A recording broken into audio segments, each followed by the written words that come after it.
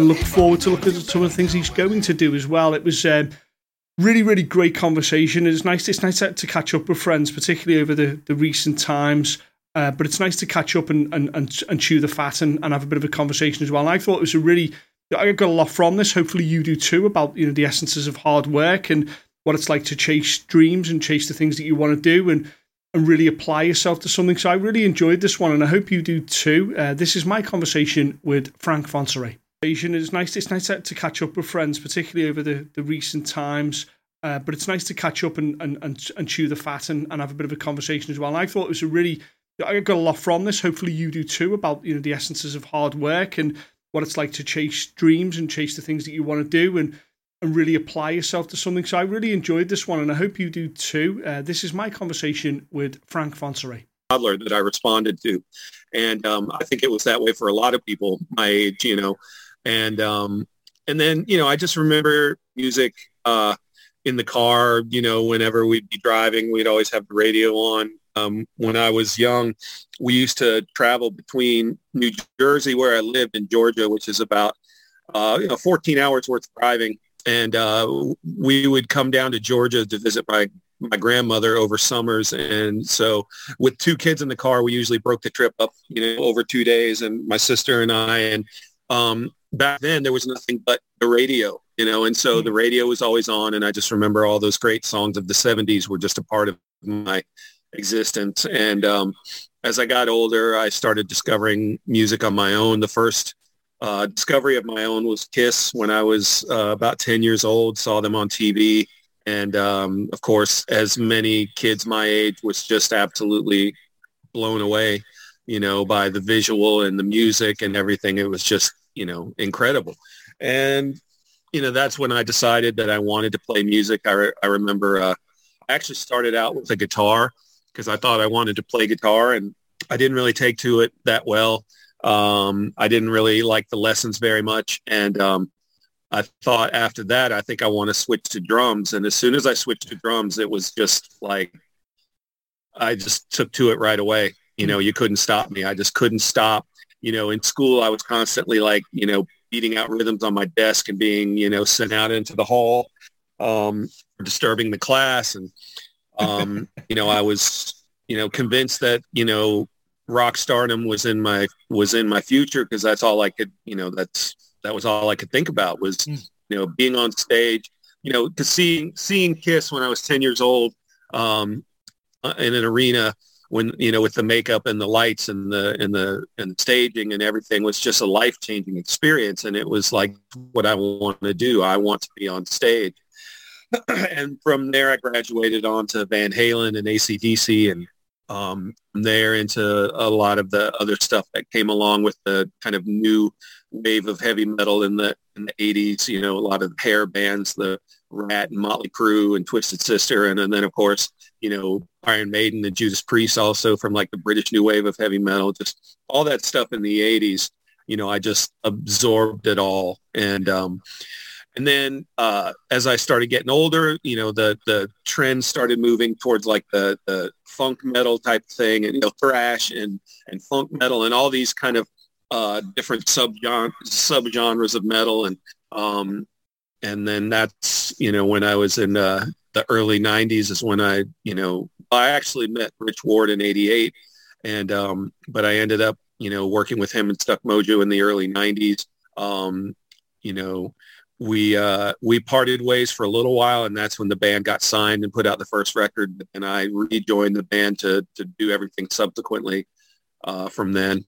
And, from there in the 2000s, Fozzy came along, and that's been playing for Fozzy's been basically my existence for the last 20 years, a little over 20 years. And that's the Cliff Notes version of my story.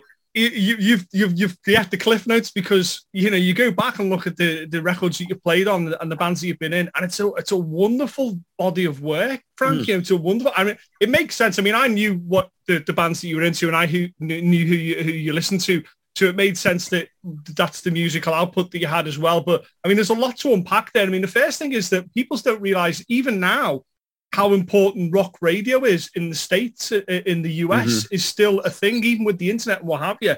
the radio is a massive way of getting new music out to people, and because it's on, most people are driving around the country, and during that time is when they're listening, and it was so important back then. It's probably just as important now that you had, in order to break the US, especially if you went from the US, you had to make it on radio. It was absolutely the most important thing in the world, and then so it makes sense that you traveling, you're going to get that ingested into you over time. And so when did you kind of go, okay, you switch from guitar to drums, which happens quite a lot. So from the people I've talked to, they go from guitar to drums, and you decide it's going to be drums. Did you go out and buy a set of drums, or were they around in the house, or did you just go and buy a set?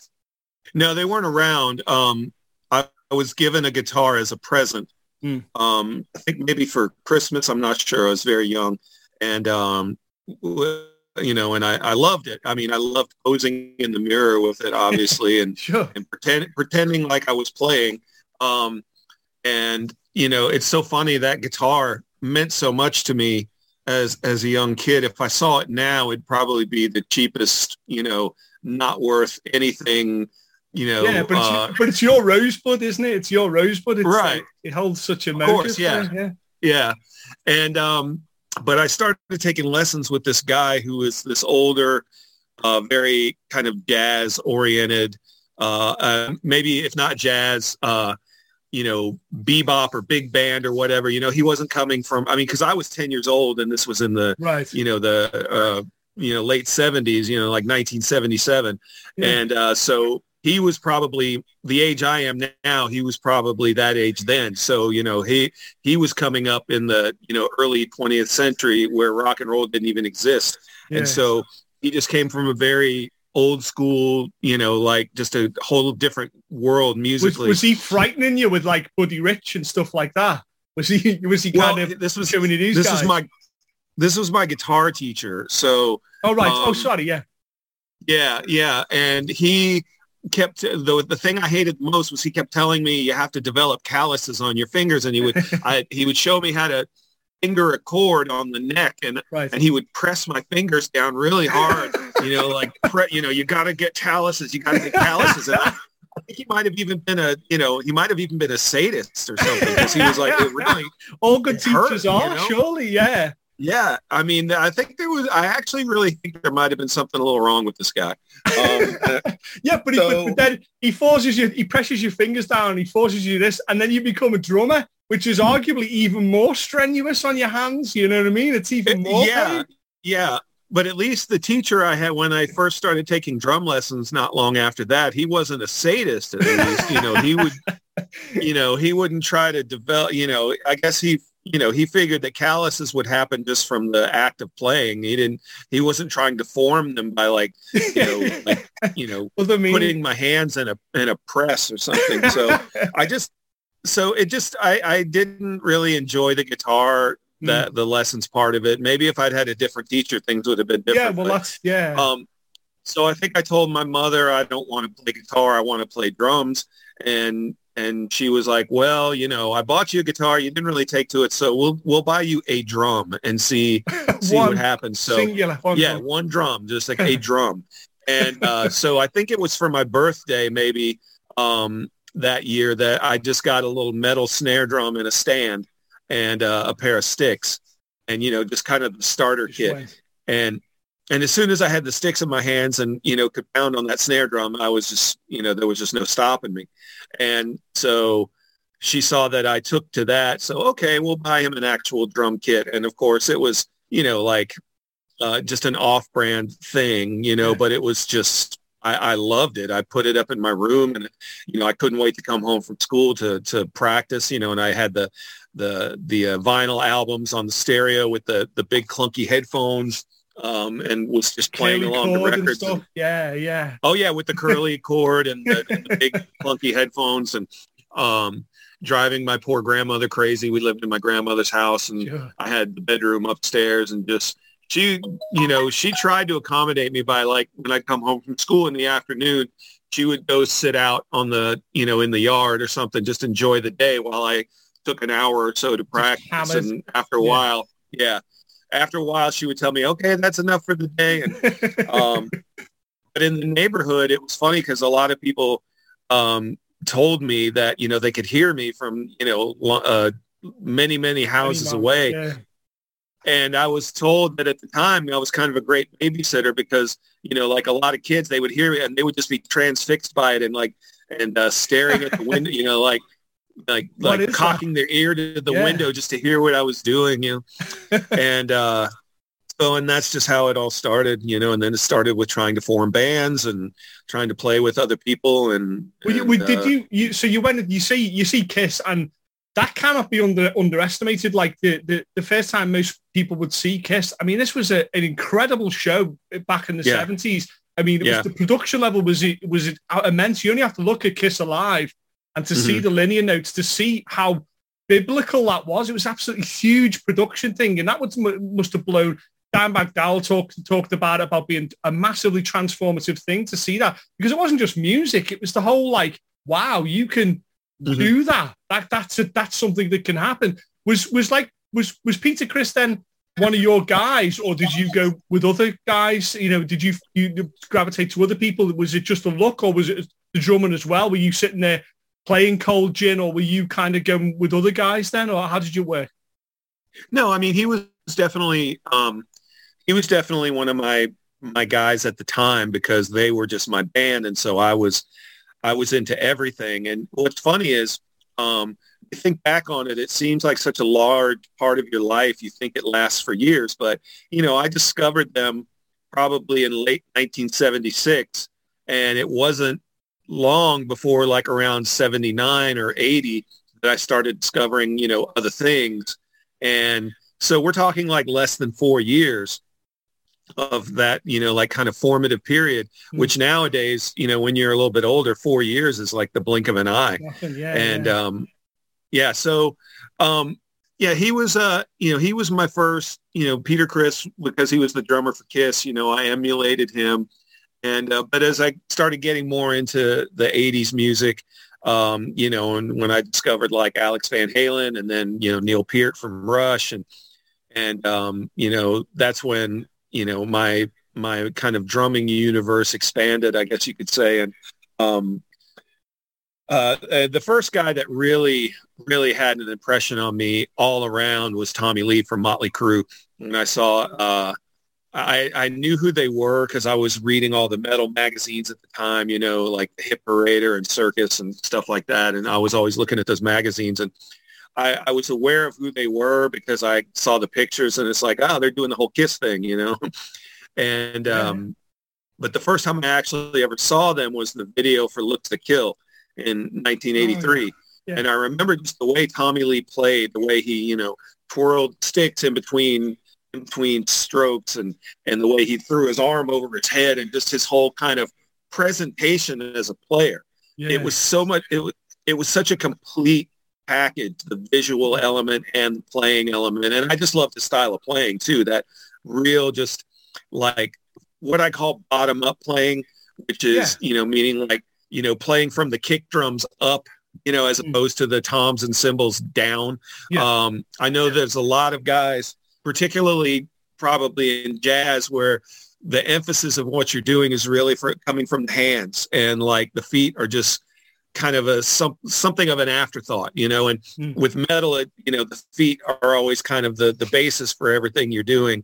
And he was that first guy that I really just fell in love with, his real 4 on the floor, you know, pedal to the metal, the solid, a lot of like, you know, quads, you know, right, left, right, you know, right hand, left hand, right foot, left foot, you know, that kind of thing.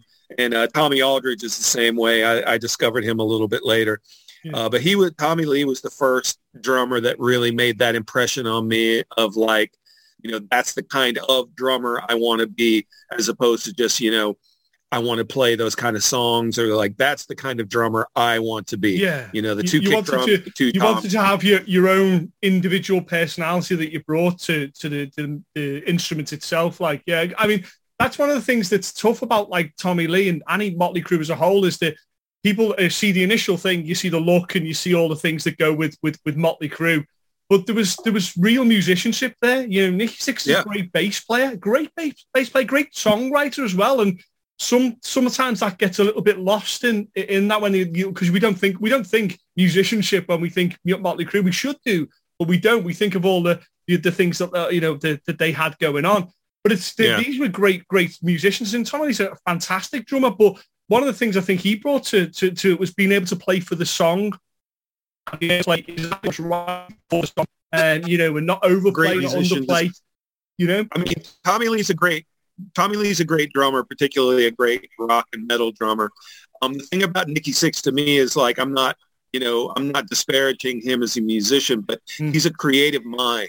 That was the thing that made Motley Crue who they were. Was not that Nicky Sixx was necessarily a great bass player, but he had a really innovative and creative mind, and he knew how to take what had come before, and with glam and like stuff like Alice Cooper and glam and stuff like that, and combine it with elements of like Cheap Trick and punk, and just amalgamize it all into this really cool, unique thing, and and have catchy songs that went with it. I mean, they just kind of they got all the pieces in place, and that comes from being a really creative thinker and a real deliberate thinker, because you hear his story, and he was determined from the time he was a young kid to make it. He wasn't determined to be a great musician. He was determined to make a name for himself, in the genre. And that's what he was able to do, and good on him for it. I was listening back a couple of days ago to Dr. Feelgood, the whole album, mainly because of Metallica were doing their 40th anniversary, and obviously what Bob Rock had done with them, but they got Bob Rock, or they booked Bob Rock because of one of the things was the drum sound that he got on Dr. Feelgood. Yeah. Lars was like, I want some of that. And obviously we remember the Black Album and what Lars did for drum sounds on that album. But by extension, that was what was going on with Dr. Feelgood. It was just as important. But I think you're absolutely right, Frank. I think that he was good, and he is good, and that was that. But he wanted to be a star. He wanted to really put himself out there. He knew who he was, and he knew what he wanted to do. And that's a great message. That's a great message for anybody, any musician, to try and be the best version of you that you can be on your given musical instruments. So when did it go from you playing on your own to go into, okay, I'd like to get a guitarist in and a bassist in, I'd like to do some kind of garage band and type of, when did that start?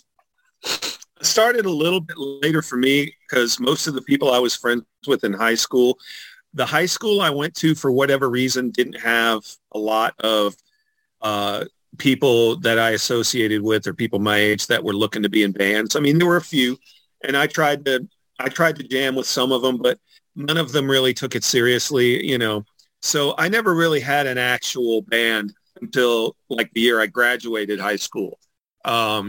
And just looking in the local paper for guys advertising, like looking for other musicians. I found a bass player, and I went on auditions and did a lot, but I found this bass player guy that he and I connected. Even though musically we came from different backgrounds, he was much more of a punk rock hardcore kind of player, but he wanted to expand his horizons and be more of a rock and roll guy. Then he and I found a guitar player who ended up actually for a long time was my actual brother-in-law. He isn't anymore, but and then we found a singer and another guitar player, and that was like my first band, and like the first time I ever played live legitimately in a full real band was 1987, almost 2 years after high school. So I was about 18, and and just from there I was just single-minded about trying to make it. And like, this is a time, this is pre-internet, this is pre the sort of the things that you could do. You had to, like you say, you had to look at a newspaper to find like-minded musicians. You had to go to an actual show and actually talk to people, and that's how you would interact, and that's how you would kind of get connections. And so you decide to make this sort of a career and decided something that you want to go into. And obviously, it's not easy being a musician. It's a hard life. So, how did you immediately go into? Did you have to have jobs that kind of supported you, or were you immediately able to earn as a musician, or there was a bit of a period where it took to get to that? There was always jobs, because I didn't want to be, and maybe this was a mistake, but everything I'd always heard about being a working player, which meant, learning to read music. And I remember Carmine Appice, who was the drummer for, he played drums for Vanilla Fudge, and then he played drums for Rod Stewart, and then he ended up playing with Ozzy for a while. I'm sure anybody who knows heavy music knows that name. I remember reading what he said about playing, and he always said, he always advocated reading music because you never know when you're going to have to play in a wedding band, or you never know when you're going to have to, do gigs in Vegas or whatever. He had that kind of attitude of like, and I've known guys who are like, you always keep a tuxedo in the closet because you never know when you're going to have to do like a formal gig, a wedding gig or whatever. Yeah. And I didn't want to be that. I didn't want to be a jack of all trades type. I didn't want to be a jack of all trades type of drummer. I didn't want to be that guy who has a jazz gig one day and then a rock gig the next. And I didn't want to be, at least initially, I didn't want to be that guy. I wanted to be the drummer of a band that had a name and made something of themselves. And, I guess kind of be a rock star in a way. I mean, I feel silly saying, talking about wanting to be a rock star, being a 54-year-old guy. And so, but that was how I felt when I was young. And I didn't want to be a working player. I didn't want to be the guy who could do any gig. I wanted to specialize and do something that I really loved to do, which was playing heavy drums. And, I remember one time a guy, I went to like a frat party or something with a bunch of guys when I was younger. And it was like before I really, I think I had that, I think that first band was already formed and we were out playing, but in where we were in Atlanta at the time, if you wanted to play live rock music, you had to play cover gigs. You had to play covers. Nobody was interested. Nobody was interested in original music. This was, like I said, 1987. And, so the few clubs in town, you had to play 4 sets of covers, and maybe you could sneak 1 or 2 of your original songs in. And that was kind of the template for how bands tried to make it. And I hated that because I thought that was the only way to do it until I joined this band, and our guitar player was like, we're playing all original music. I'm not playing covers. I'm not going out there and playing Rat songs or something. And I didn't think you could do that. But once we started doing that, once we started writing our own material and we took that path, I all of a sudden, my whole mindset switched. And that's what I was all about, just being an original band. And I remember I was with somebody who we had just seen like a frat party, and they were playing a bunch of covers, and they had done really well and got a great response, and everybody.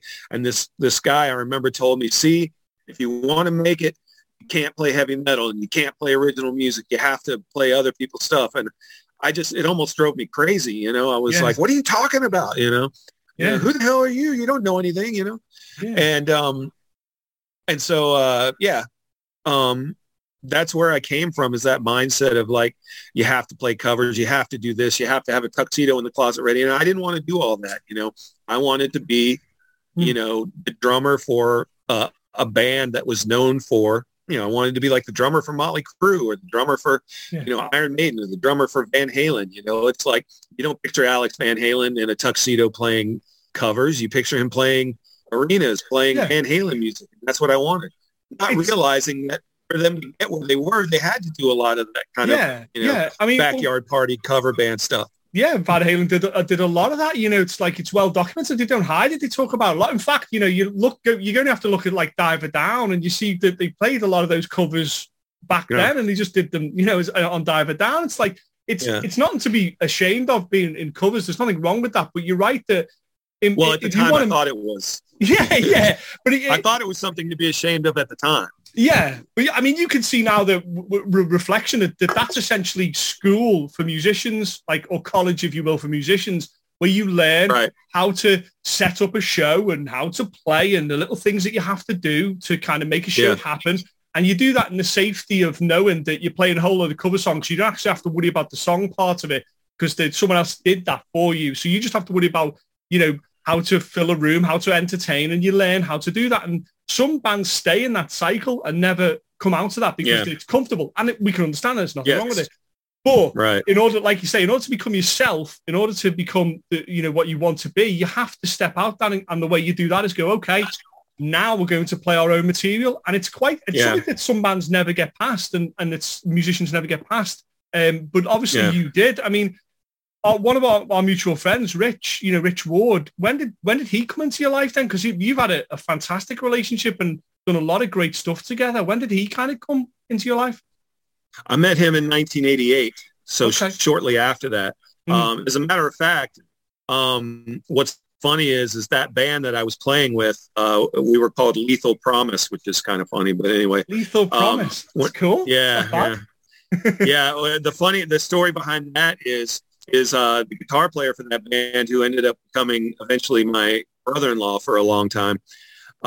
He worked for Lockheed Martin, which is a defense contractor. Yeah. And they're an aeronautics company, and they do a lot of defense contracting. And Lethal Promise was the name of a secret project that they were working on. Yeah. Like a defense project. That's badass. That's pretty metal. Yeah. So he suggested that name when he found out that project was being basically abandoned, a lot of that kind of stuff, that they start some kind of a project and then realize it's not really working the way we wanted to, and the funding gets pulled or whatever. Yeah. And he said he wanted to use that name for a long time. He said if that project ever gets abandoned and I can use that name safely, that's going to be the name of the band. And so that's how we ended up being called Lethal Promise. It's funny though, because we were much more of just kind of like your average melodic hard rock band than like a metal band. But Rich actually teched for us a little bit back in the day. He actually did some shows with us where he tuned guitars and stuff like that. And then he and I just became friends. And for a long time, when I first heard him play, I really felt like, we were kindred spirits as players. And I wanted us to play together, but, I was in that band and there was no space in it for him. And then when I wasn't in that band, he was doing something where there was no space for me. And then we eventually, around 91 or so, is the first time I played, he had formed Stuck Mojo, and it was much more of kind of a funk rock band. Bones, the front man, had kind of just come in, and they were still kind of trying to figure out who they were. Yeah. And so I played with them, just locally. And, for a while, it didn't quite work out. And then it wasn't until, 96, when after they had actually scored a record deal and put out their first album, the drummer that they had at the time, Brent, wasn't working out. And that's when, Rich asked me to come back into the fold. So he and I have known each other since 1988.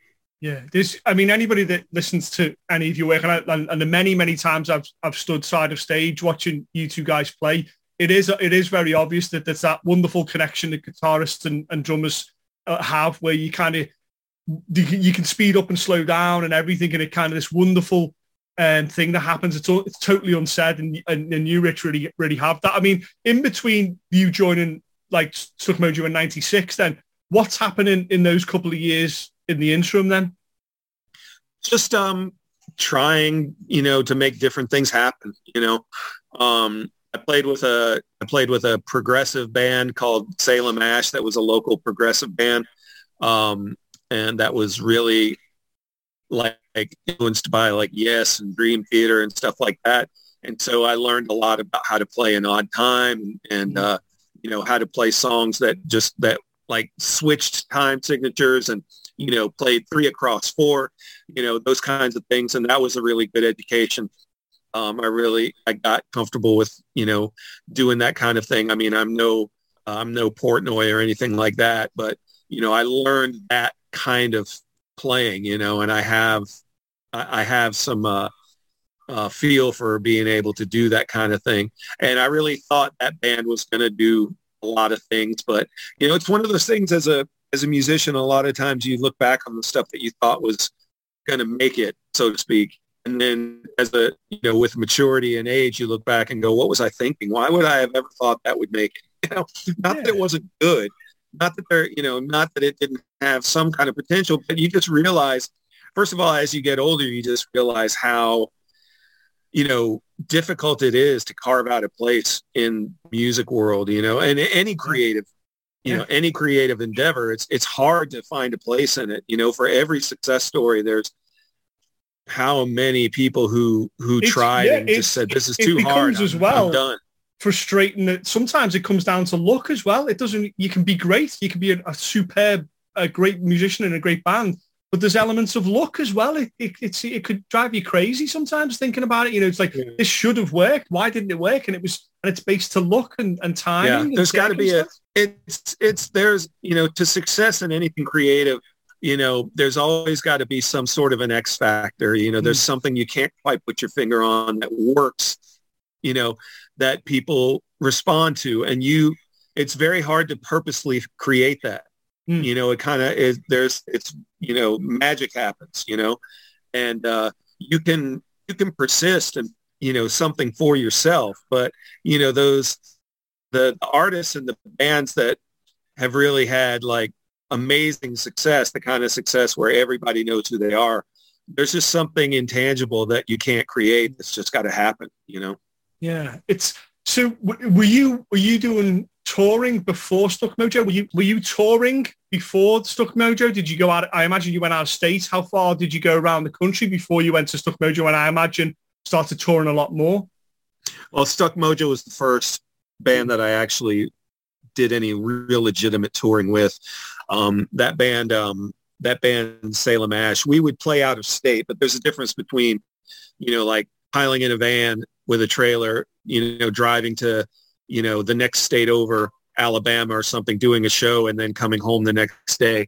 That was the kind of thing that we did was, we would do some shows out of state. We even went as far as, like as far west as New Orleans, from Atlanta. That's, a good ways. But the actual touring of like doing, a show in one city one night and then another show in another city the next night and then the next and the next and sleeping on the road and all that stuff, that I never experienced that until Stuck Mojo was actually legitimately touring.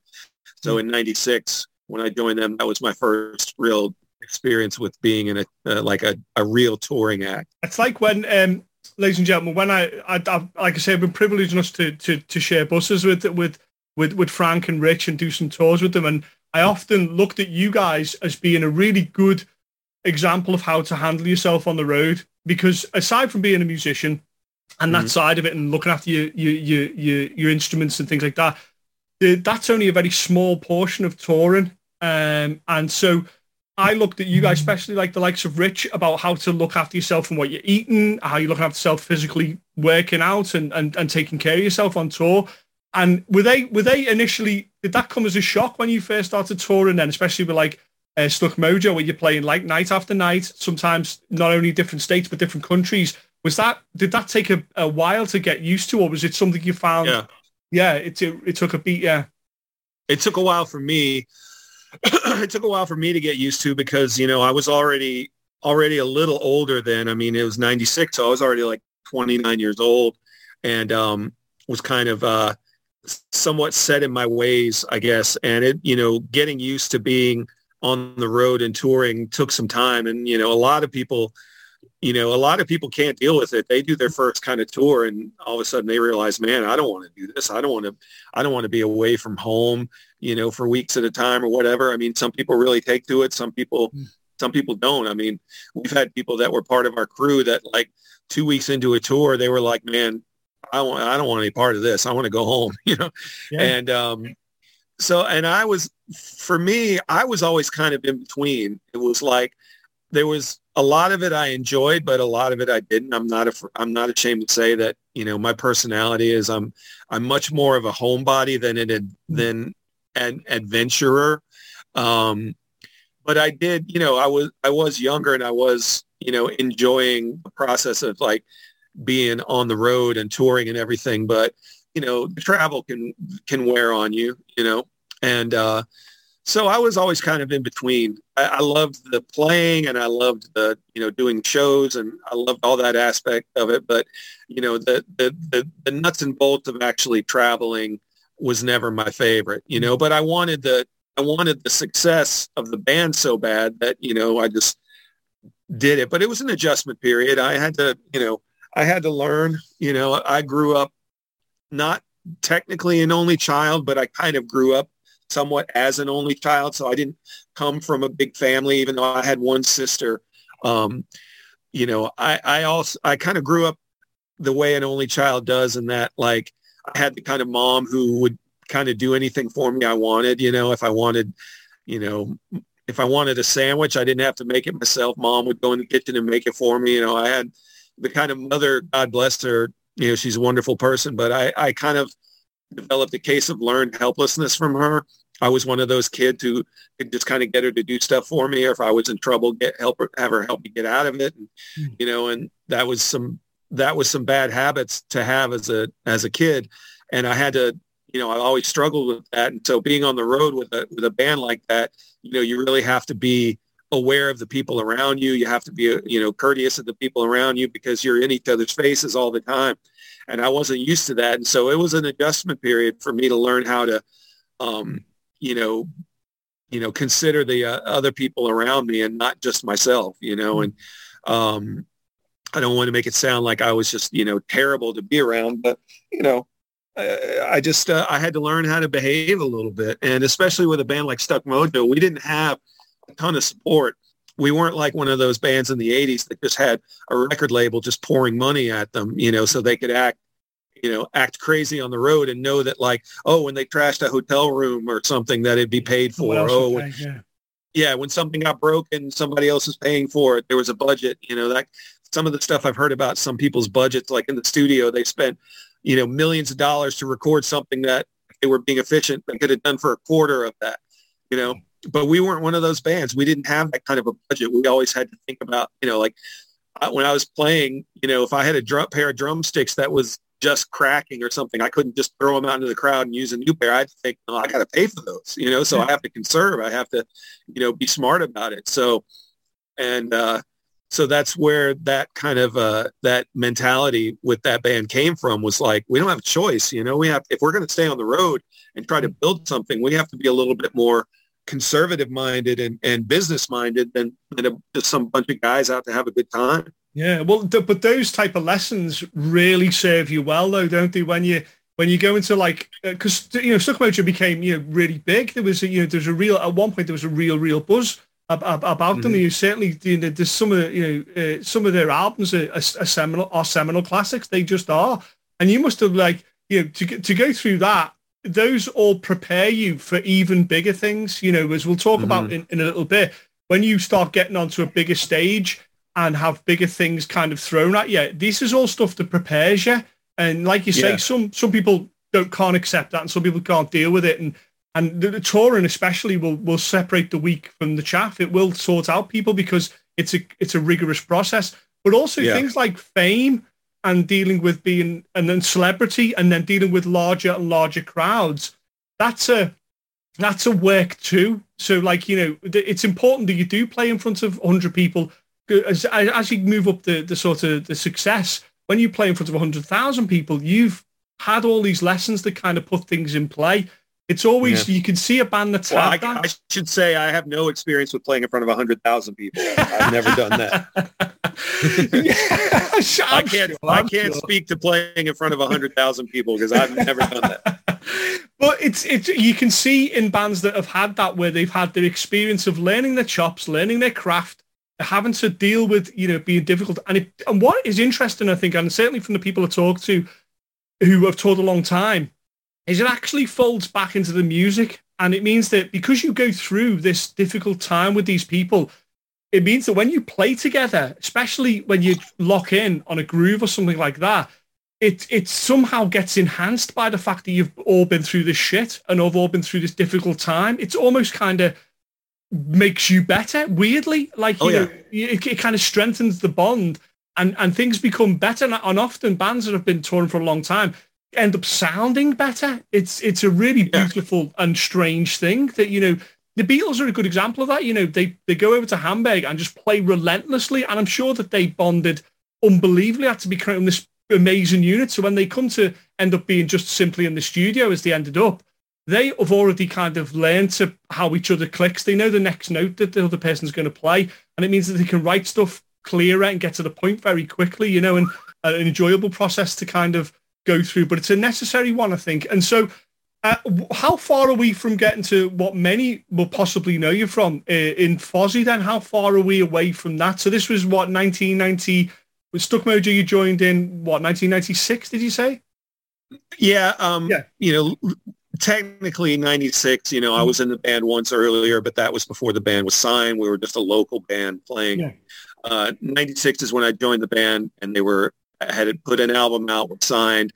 I recorded the second album with them, and that was from 96 through 2000.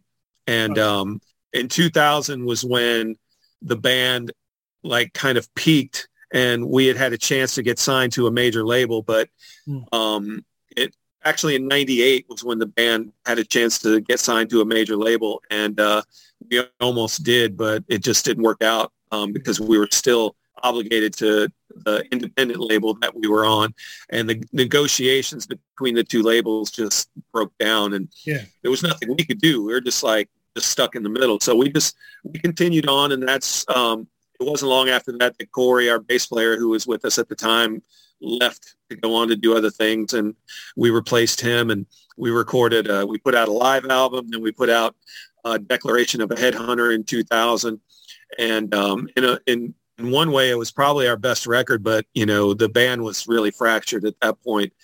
And it was, you know, we had become friends with Chris Jericho at that point, and that's when Fozzy came into being, just kind of as a project, you know, because we mostly did covers, and we had the kind of we were kind of what Steel Panther was before they existed. You know, we had the wigs and the costume, and we're playing on that different whole names and stuff. Yeah. We had, you know, my name was KK LaFlame, and Rich's name was Duke LaRue, and Chris was Moon Goose McQueen, and all that stuff. And we got signed to, I think it was Megaforce in 2000, put out the first record, and there was a big push behind Fozzy at that point because they thought that, you know, this is going to be, you know, this huge thing. Chris is a wrestling star, and what we were doing, they thought it was just going to take off. And a lot of people just kind of couldn't separate the whole, because we were trying to keep like a separation between wrestling and the band. And, you know, people just didn't quite understand what we were trying to do. They didn't understand it. And, but that's where Fozzy started. And we did another record along those lines. And in 2005, it's when we decided to pursue the band as like an original band with no gimmick, you know, like our names, no costumes, you know, no long hair wigs, and all original music. And so in 2005 is when we really kind of legitimized as a band. Yeah.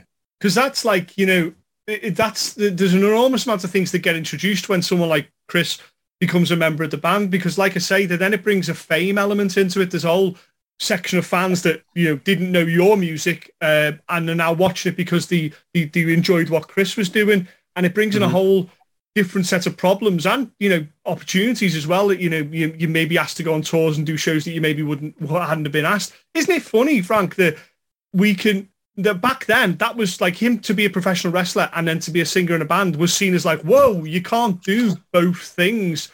Now you can do that, and it's, no one blinks an eye. It's like, you can do these roles and that roles. It seems like at the time we were still in a world where you are this, you're this, only this one thing, and you can't be anything else.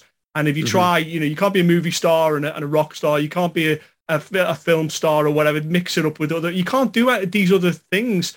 But now that seems to be the case that you can. You know, like, you know, Corey Taylor can go and act in something and then be in Slipknot, and no one cares. Everybody's like, well, that's just what they do now. It's interesting that, you know, Chris, I talked to Chris about it before, about, you know, he probably had to work maybe harder because he's going from one profession to another, be whatever profession it may be, and then and has to struggle with that. And it's, you know, and that must have been incredibly difficult as a band to go from, well, we've established ourselves as this kind of almost as a cover band act, to move into something with a bit more, you know, originality and a bit more, of your own music and become this own and make that switch, because it's the same band. You're just renaming it and sort of producing what you are. And then to go out and do your own songs, that's there's no question here.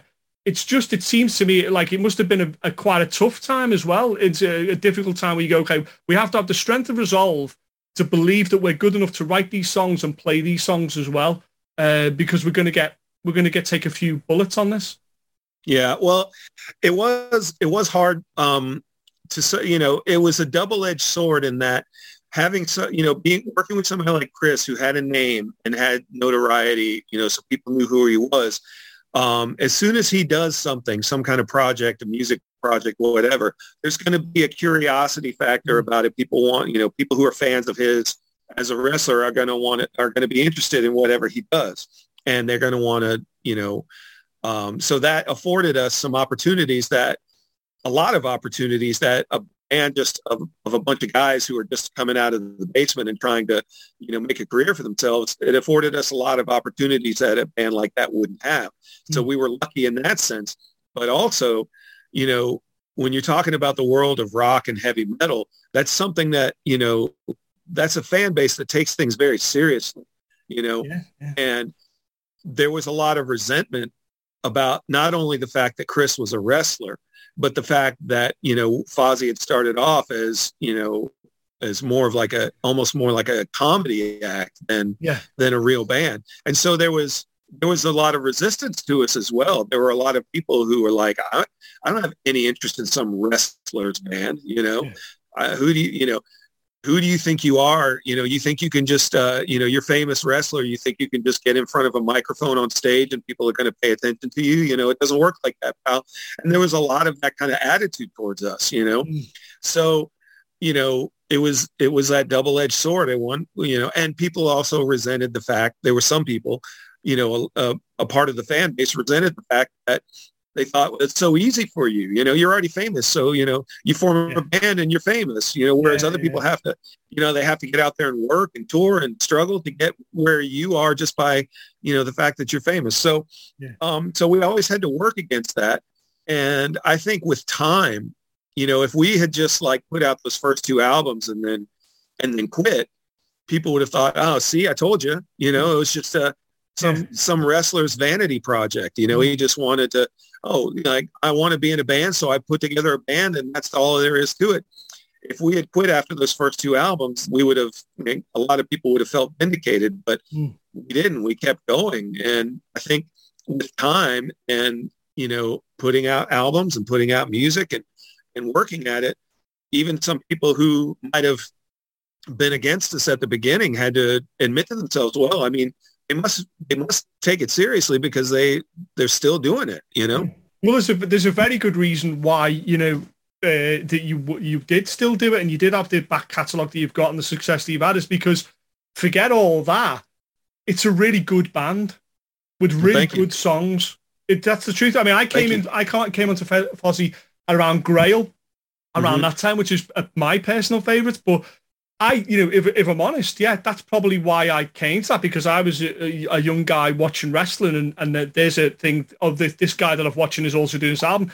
But but I was happy enough to kind of go past and go, well, hold on, let's just listen to it. Is it good? Forget all that. Is it good? And if it is, then fuck, I don't care about where the guys came from to make that. It doesn't matter. It's just really good. And that's the way it should be, really. Yeah, it's how it should be. It's not always the way it is. Own merit. Yeah, it should be on exactly on its own merit. So now you're playing, and you're playing tours and what have you, and that type of thing. And did you ever kind of have that moment where you think, was it with Stuck Mojo? Was it before, where you thought, you know what, I am that working musician. There's no longer a need for the tuxedo in the wardrobe. I am a working musician. I can do this. Did you have that moment with Stuck Mojo? Did it take to get to Fozzy, where you were obviously working quite a lot? When did that happen? I don't really specifically remember the period of time. It was a long time ago where I had that kind of conversation with myself, where I had to realize, all right, I'm not going to be an 18-year-old millionaire playing on my next record and, looking at my next arena tour and stuff like that, and the reality of just trying to make a living at this set in. And I think it was probably before Stuck Mojo. It was probably before 96. It might have been in the early 90s where it was like, do I want to just give up on this completely and just get a job like most people do, which is fine. There's nothing wrong with that. Or do I want to try to, am I committed to this, like for better or for worse? I'm a working player. I'm a musician. Even if I got to have the tuxedo in the closet, is that what I want? And that's what I told myself, it's like, come hell or high water, by, hook or by crook, I'm a musician. Well, even if I ended up, destitute and poor and in a drainage ditch somewhere, it's this or nothing, and that's what kept me in the game for so long. And fine, I have no regrets about that decision. I try not to look backwards and say, man, I should have zigged. I zigged when I should have zagged.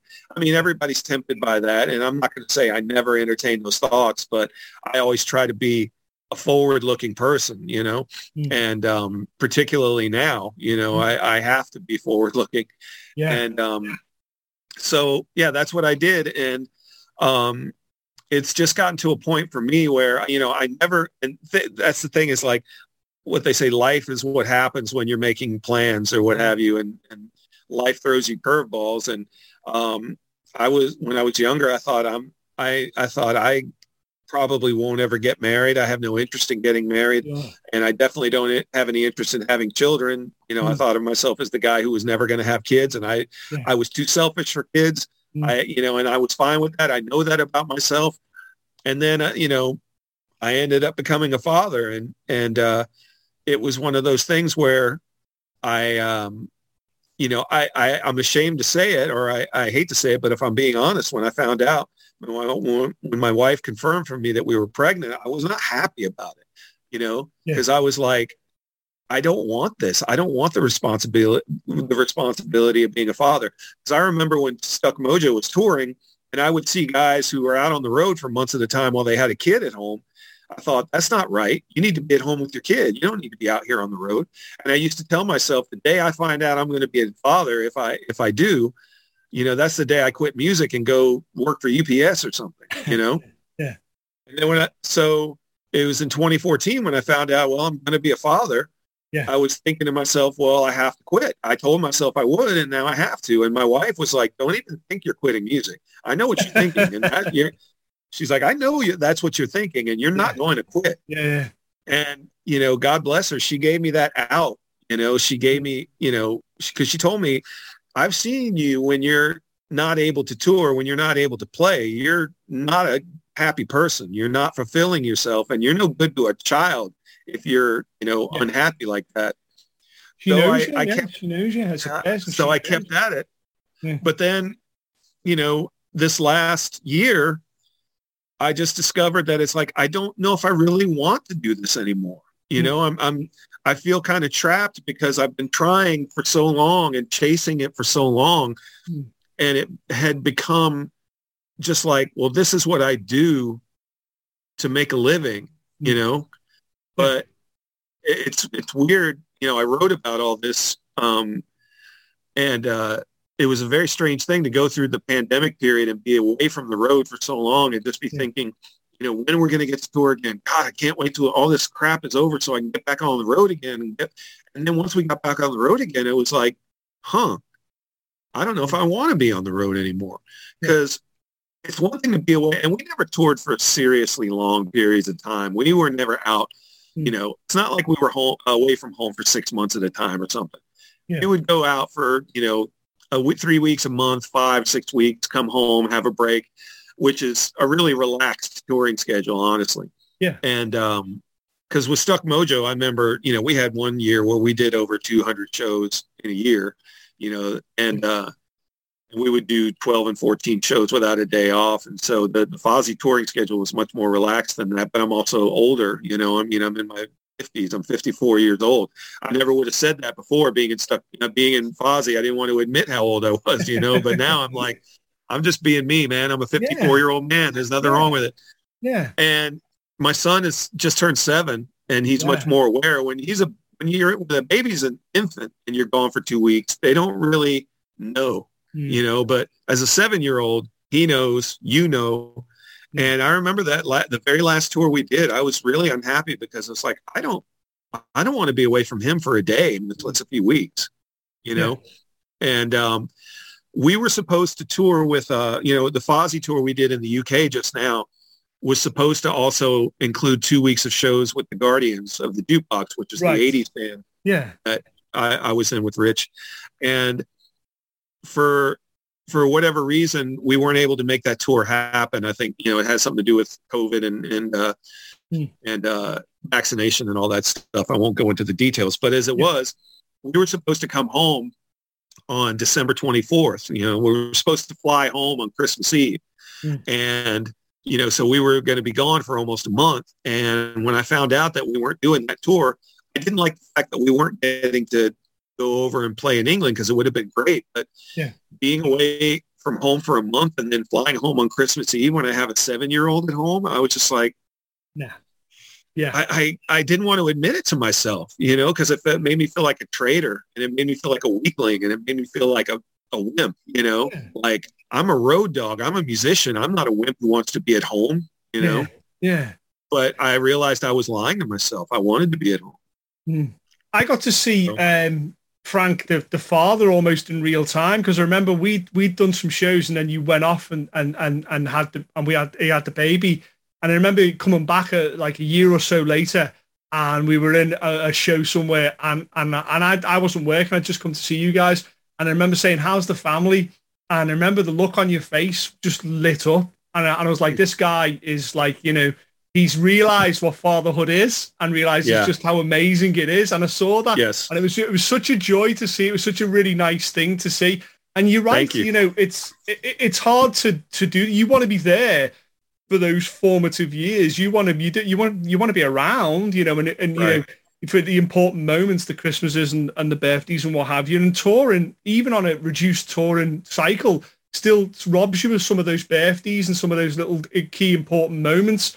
And, I think what was beautiful, though, when, ladies and gentlemen, I would suggest looking at Frank's page and the stuff that he's done. And when he put up that you were leaving the road for a time, there was a wonderful lot of messages from people you'd worked with. You got to see an insight if you went around Frank. This is what would have happened when people were saying, "I remember Frank, he was this guy." You got to see that, because a lot of people were saying how, the people who had worked with you saw how you dealt with the road, saw how you dealt with it as a professional musician and how you were as a person, and learnt a lot from that. And I want you to know that a lot of people who you work with, who are now working with many other acts, we're very grateful to work with you, Frank, and learnt a lot. You passed on knowledge. You may not even something you were aware of, but just the way you held yourself was something that people would take from that. And one of the things that I want to That's good to hear. Thank you. I appreciate that. It's the truth. It's the absolute truth. Is the we had a conversation with a couple of people who'd worked with you as well, and they were all like, what a sweetheart he was, and what you were one of the first people I seen come off the bus in the morning and go for a run, and I was like, what the fuck? You can do that? You can do that? And I need to do it more, actually, but yeah. and Rich should be like a guy who'd be like using a juicing thing and making juice straight. And I'd be like, what the fuck? This isn't what I thought you had to tour. You had to like get up at 3:00 in the afternoon. And you changed a lot of my perceptions about that. And certainly when you're on the bus and after the show, how to just, handle yourself if there's an argument or you disagree. And honestly, I learned a lot, and I know a lot of other people did. And so, like I said before we came on the show here, thanks again for that, Frank. It means a lot. And you probably never know how many people you influence, not just as a drummer, because you would have influenced a lot of people just drumming who would have seen you like you saw a young Peter Criss doing that. People would have saw you and gone, I want to be that guy. But moreover, how to act as a professional musician, and I mean that most sincerely, my friend. And so thank you. Now you come off tour, and I think it's important probably to underline this whole thing is that you're not retiring from music. That's No. not really, that's not what's happening. You know, it's just No. that you're going, okay, it's time to take some steps back as I look at this thing here now, Yes. and a family and that, and let's see what happens. And that's like, you know, that's a beautiful thing. And it only means that should you return to any kind of forum like that, you'll just return with an even bigger love for it. You know, there's no love lost here, you know. And so the interesting thing I want to talk about as we kind of wrap things up here is the art side of things, because it was the first time I remember doing merch or being involved with merch at one point with you guys, and you were signing skins and signing bits and pieces and drumsticks and what have you, and that's now the norm. It wasn't when I saw you guys doing it, but it was kind of the norm. But then I noticed that you would start to do art things with that. So when did art start to make its way into things? Well, I always kind of had an affinity for it. When I was young, I used to draw a lot. I mean, when I was a kid in school, you know, just like on notebook paper with a pen, you know, I was drawing, you know, pictures of Kiss and drawing logos. And I was really interested in that, you know, visual thing, you know, visual presentation. And I always got told by, you know, family members that I was, you know, oh, you're such a good artist, you know, and I thought, yeah, right, whatever, you just say it. But you're my mom, you have to say that, you know. And and then, you know, other things would take precedent, you know, and so I didn't keep up with drawing and art, you know, but I think it was always there. And I said in my story that I wrote that my uncle in Spain, Carlos Fontsere, was an artist and very well respected and well known artist, and so I guess I have some of that heredity in me. And it was just always kind of in the back of my mind. I really love one of these days to pursue making art, you know, and one thing that struck me, and my wife can attest to this, was I would say, you know, we lived in an apartment, and I would say I would really love it if I had a big basement or like a big place where I could like hang huge canvases on the wall and throw paint at them, you know, and make like, you know, modern art. And I had a job out, you know, when, you know, I always had a job, you know, in music, because I always had to keep, you know, some kind of other income coming in, and a lot of people do. And I was working with a guy, and he had a remodeling business. So we were always going through Home Depot or, you know, hardware places. And I would see some kind of interesting tool or interesting implement of some kind and think, wow, that'd be cool to try to make art with. And I don't know why those ideas were always in my head, and I just never pursued them. And then in 2019, I remember I was trying to think of a way to, you know, I was always trying to market like old drum heads and cymbals and stuff like that to people for extra income. And I think I saw somebody had painted drum heads before, and I thought, well, that's a good idea. Maybe I should try that, you know, and sell them at shows, whatever. And like many things that people do when they say, oh, I should do this or do that, I'm sure you can relate. You know, everybody always thinks, you know, one of these days I'm going to do this. One of these days I'm going to try this or try that. You know, everybody has New Year's resolutions that they give up after a couple of months. And I remember my wife and I were in a Walmart, and we passed the arts and crafts section, and they had all the paint, you know, just like craft paint. And I thought, well, one of these days I'm just going to grab a bunch of those bottles of paint and take them home and just, you know, like try spilling them on a can, you know, just try. Yeah, anything.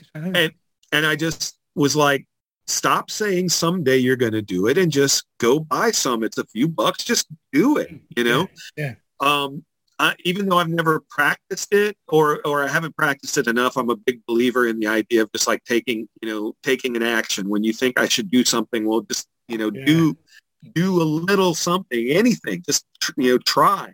I'm nobody's life coach because I haven't exactly lived my life that way, but I'm trying to be more like that, where if you feel like you should try something, just try it, for God's sake. And that's what I did. And I really enjoyed it. And it was just like a solitary pursuit. I'm kind of a solitary guy. I like doing things. I like pursuing things on my own. And it really just struck me. And it just kind of lit something inside me. And I started getting online, looking up, you know, modern art and, you know, artists and painting and all the, you know, and starting to discover other people's styles. And And I just discovered, I was like, man, I really love see. Yeah, anybody that follows Frank's Instagram and social medias will see that he did exactly what he did with when he first sort of learned the drums. He just fell into the rabbit hole of art, and as people will see this as well when they see this. You have a proper plan, you are really exploring a particular thing and particular methods and particular styles. You've got a number of pieces up that follow, a whole, you could do, an installation, for example. There is it's not just random pictures of landscapes or whatever, is it? There's a style, there's a very definitive sort of route that you're taking. It's very clear that you have read and understood a particular, particular medium. It's not just a case of Frank throws some paint. It's not that. There's a very, deliberate process to what you're doing. And that probably speaks to your nature and how you approach something that you are clearly very passionate about. Well, when you first start with something like that, whether it's art or music or anything else, it's this entire world or landscape that's so, overwhelming and confusing. And you think about all these things. It's like, well, I have to do this, that, or the other thing. And I started watching videos about techniques and how you should do, this and color mixing and all these things. And, you go to an art supply store and it's just so overwhelming, but it's overwhelming in a way like, my God, I wish I had $1 million. I'd come in here and I would just buy everything and I would try everything. And it's really easy to get off track and get distracted by that, by how much you want to do. And I remember as I was looking around at art online, and I tried all kinds of, ways of doing things. You just experiment, you just try. I remember a guy told me that he learned to ski by going, when he was at a ski resort. He said he took the ski lift to the top of the mountain. He didn't start on the bunny slope.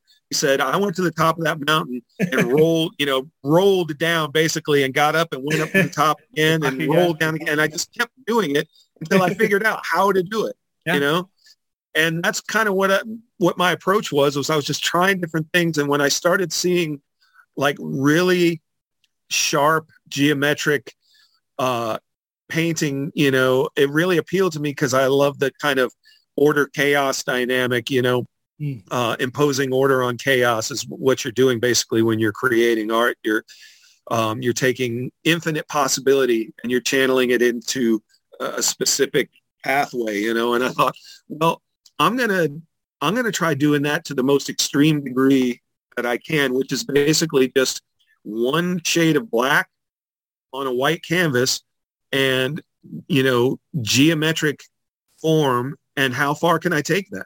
And the first one I did, I just basically bought some canvas and because I wanted to buy some art supplies and I was like, well, what do I buy? And I thought, all right, buy one color.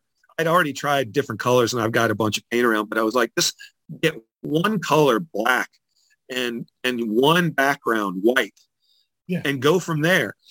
And once I did that, once I bought some canvases and I just taped off a geometric area and went over it with black, let it dry and peeled the tape up and saw what was there. I was just like, about it just.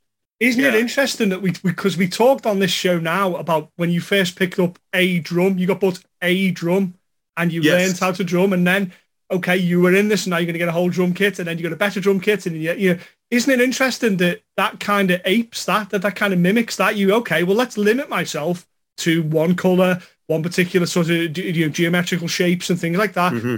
And by doing so, I can then hone in and really kind of get to grips and my fingers underneath of what's going on here before I go and become, and complicate or not, and that's why I imagine a lot of artists have phases and where they go, okay, let's stop. Let's pinpoint something in particular and really focus and get into a deep understanding of what's going on and really explore something and then move to other things. Most artists are famous for particular phases rather than their whole thing is because they zoned in and got kind of onto that. And so, ladies and gentlemen, I'll put links on the show, but Frank has a GoFundMe thing as well, which I encourage you to check out so we can support him and kind of show that, that this is interesting. I think those things are fabulous. I was looking at a couple of them and I thought, these are things I would see hanging and be like, that's fine. So you're an artist now, my friend. You always Thank you. but you are an Thank artist, you. you know. And I'll certainly come to the first when you do an installation. I would love to be there, whatever that may be. As I Well, thank you. as I wrap this up now, there's two final questions. Normally it's one, but I'll tell you why it's two in a sec. Sure. The final sort of question is, you know, you were. I remember you doing the Kiss cruise, and you got the chance to. You would have met Kiss, and you know, you had the photos and you had the conversations with them. You know, what would you have said to that kid who was watching Peter Criss on stage, going, by the way, in X amount of time, you're going to be playing on the same cruise as this guy, and you'll be able to say hello, and he'll know who you are. What would you have said to that little guy then? Oh man, you know what? I don't even know. I don't know what I would have said to myself back then. God, you know what? I could probably, the problem with a question like that is I could probably write a book for the answer. Sure. Yeah, sure. You know, just if I had to pick something quick and pithy to say that I would have just said, you know, that dream you've got, you know, just get after it and work hard towards it, because it'll pay off in ways that you don't even understand. And that's one of the things that I've always tried to remind myself, is that if you work towards something and you really work towards it, you know, diligently, you never know, you know, it might not turn out exactly like you had predicted or planned, but something positive will come out of it, Something called, you know? Yeah. And that's kind of where I am now. It's like, if you had asked me when I was that kid, where do you think you'll be? I would not have said where I am now. Yeah. But, you know, I'm really excited about where I am now. I'm really excited about the future. And, you know, it was, you know, you mentioned the GoFundMe, and I appreciate you mentioning that and linking to it. It's a strange thing, the whole idea of like doing something like that. It feels weird to me because like I wrote an entire story about why I was doing it. And one of the things I said was that a lot of people probably assume that, you know, I have tons of money from being in Fozzy, that I've like really done well.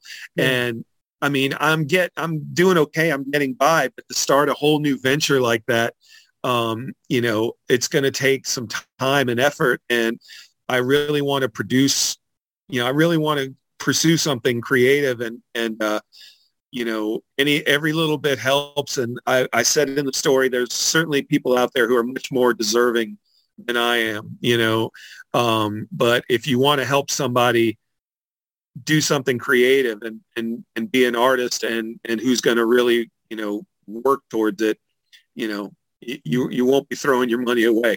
So it's a strange thing to crowdfund. You know, it's a weird thing, Frank. But, it's like, yeah, as strange as it is, you are simply giving people a chance to thank you for what maybe you've done for their lives, mine included, and everybody that I'm sure has made some very nice things on your page and said some very nice things. You're just giving people a chance to support you, you know, and just go, okay, you know, look, here's a couple of bucks. You know, thanks for what you did. You know, thanks for that show you played and whatever. Thanks for, you know, I really enjoyed that particular song, or I really enjoyed that gig, or whatever it may be. You're just opening the door and allowing people to thank you for that, mate. That's what you're doing. And that's why so far it's been so generously kind of people have really put in, because they're just saying thank you, man. It's the same way that if I saw you at the next show, I'd buy you a beer. It's the same thing. It's the same thing. I guess that is the same thing. It's the same thing. It's just a way of, you just open the door. And I know it's tough because we're still, certainly me and yourself are of that, you know, you don't ask for help, and you know, I'm not a charity case, and there's other things you put your money to. You don't think that when you meet your friend in a bar and you go, hey, how's it going? You know, let me buy you a drink, or I'll pay for this meal. You don't think that. You just think and that's all this is, and it's a digital equivalent. But it leads me to my second question. Sure. If you had trouble with the first one, we'll have a nightmare with this one. Oh, boy. Your little boy comes to you and says, Dad, I'd like to learn the drums. What do you say? I say, of course. Yeah. I say, if that's what you want to do, I'm all for it. But you know, you're gonna take it seriously, and you're not gonna, you know, I don't want to say you're not going to give up, because if you try something and you find it's not really what you want to do, there's no problem with that. You're going to try all kinds of things in life. But I just want to tell you that to make a go of it, you got to take it seriously, and it takes work. Sit down at the drums, play around, have fun, see if it's what you want to do. But if you really want to do it, what you're not going to do is just sit around on your ass and think that success is just going to come to you, and that's the only thing I want for my son, is just to I want to just help him avoid some of the pitfalls that I've made, some of the mistakes I've made in my life. And, overall instilling of values is much more important to me with him than any particular thing that he wants to do. Because if you have the right value system and the right mindset and the right way of looking at things, the actual thing you want to do is not nearly as important, And there's Frank thinking he wouldn't, he's scared of being a father. He's textbook fatherhood right there. Ladies and gentlemen, I mean, there's a billion stories and there's all kinds of things we could talk about, and we've probably condensed Frank's entire career to way too short. But ladies and gentlemen, what an absolute pleasure to have Frank Fontsere on the show. Amazing. Thank you again for coming on, sir. I really appreciate your time, and we'll no doubt speak again soon. It's my pleasure, and thank you for having me. If you ever want to do it again, I'm here. Sit down at the drums, play around, have fun, see if it's what you want to do. But if you really want to do it, what you're not going to do is just sit around on your ass and think that success is just going to come to you, and that's the only thing I want for my son, is just to I want to just help him avoid some of the pitfalls that I've made, some of the mistakes I've made in my life. And, overall instilling of values is much more important to me with him than any particular thing that he wants to do. Because if you have the right value system and the right mindset and the right way of looking at things, the actual thing you want to do is not nearly as important, And there's Frank thinking he wouldn't, he's scared of being a father. He's textbook fatherhood right there. Ladies and gentlemen, I mean, there's a billion stories and there's all kinds of things we could talk about, and we've probably condensed Frank's entire career to way too short.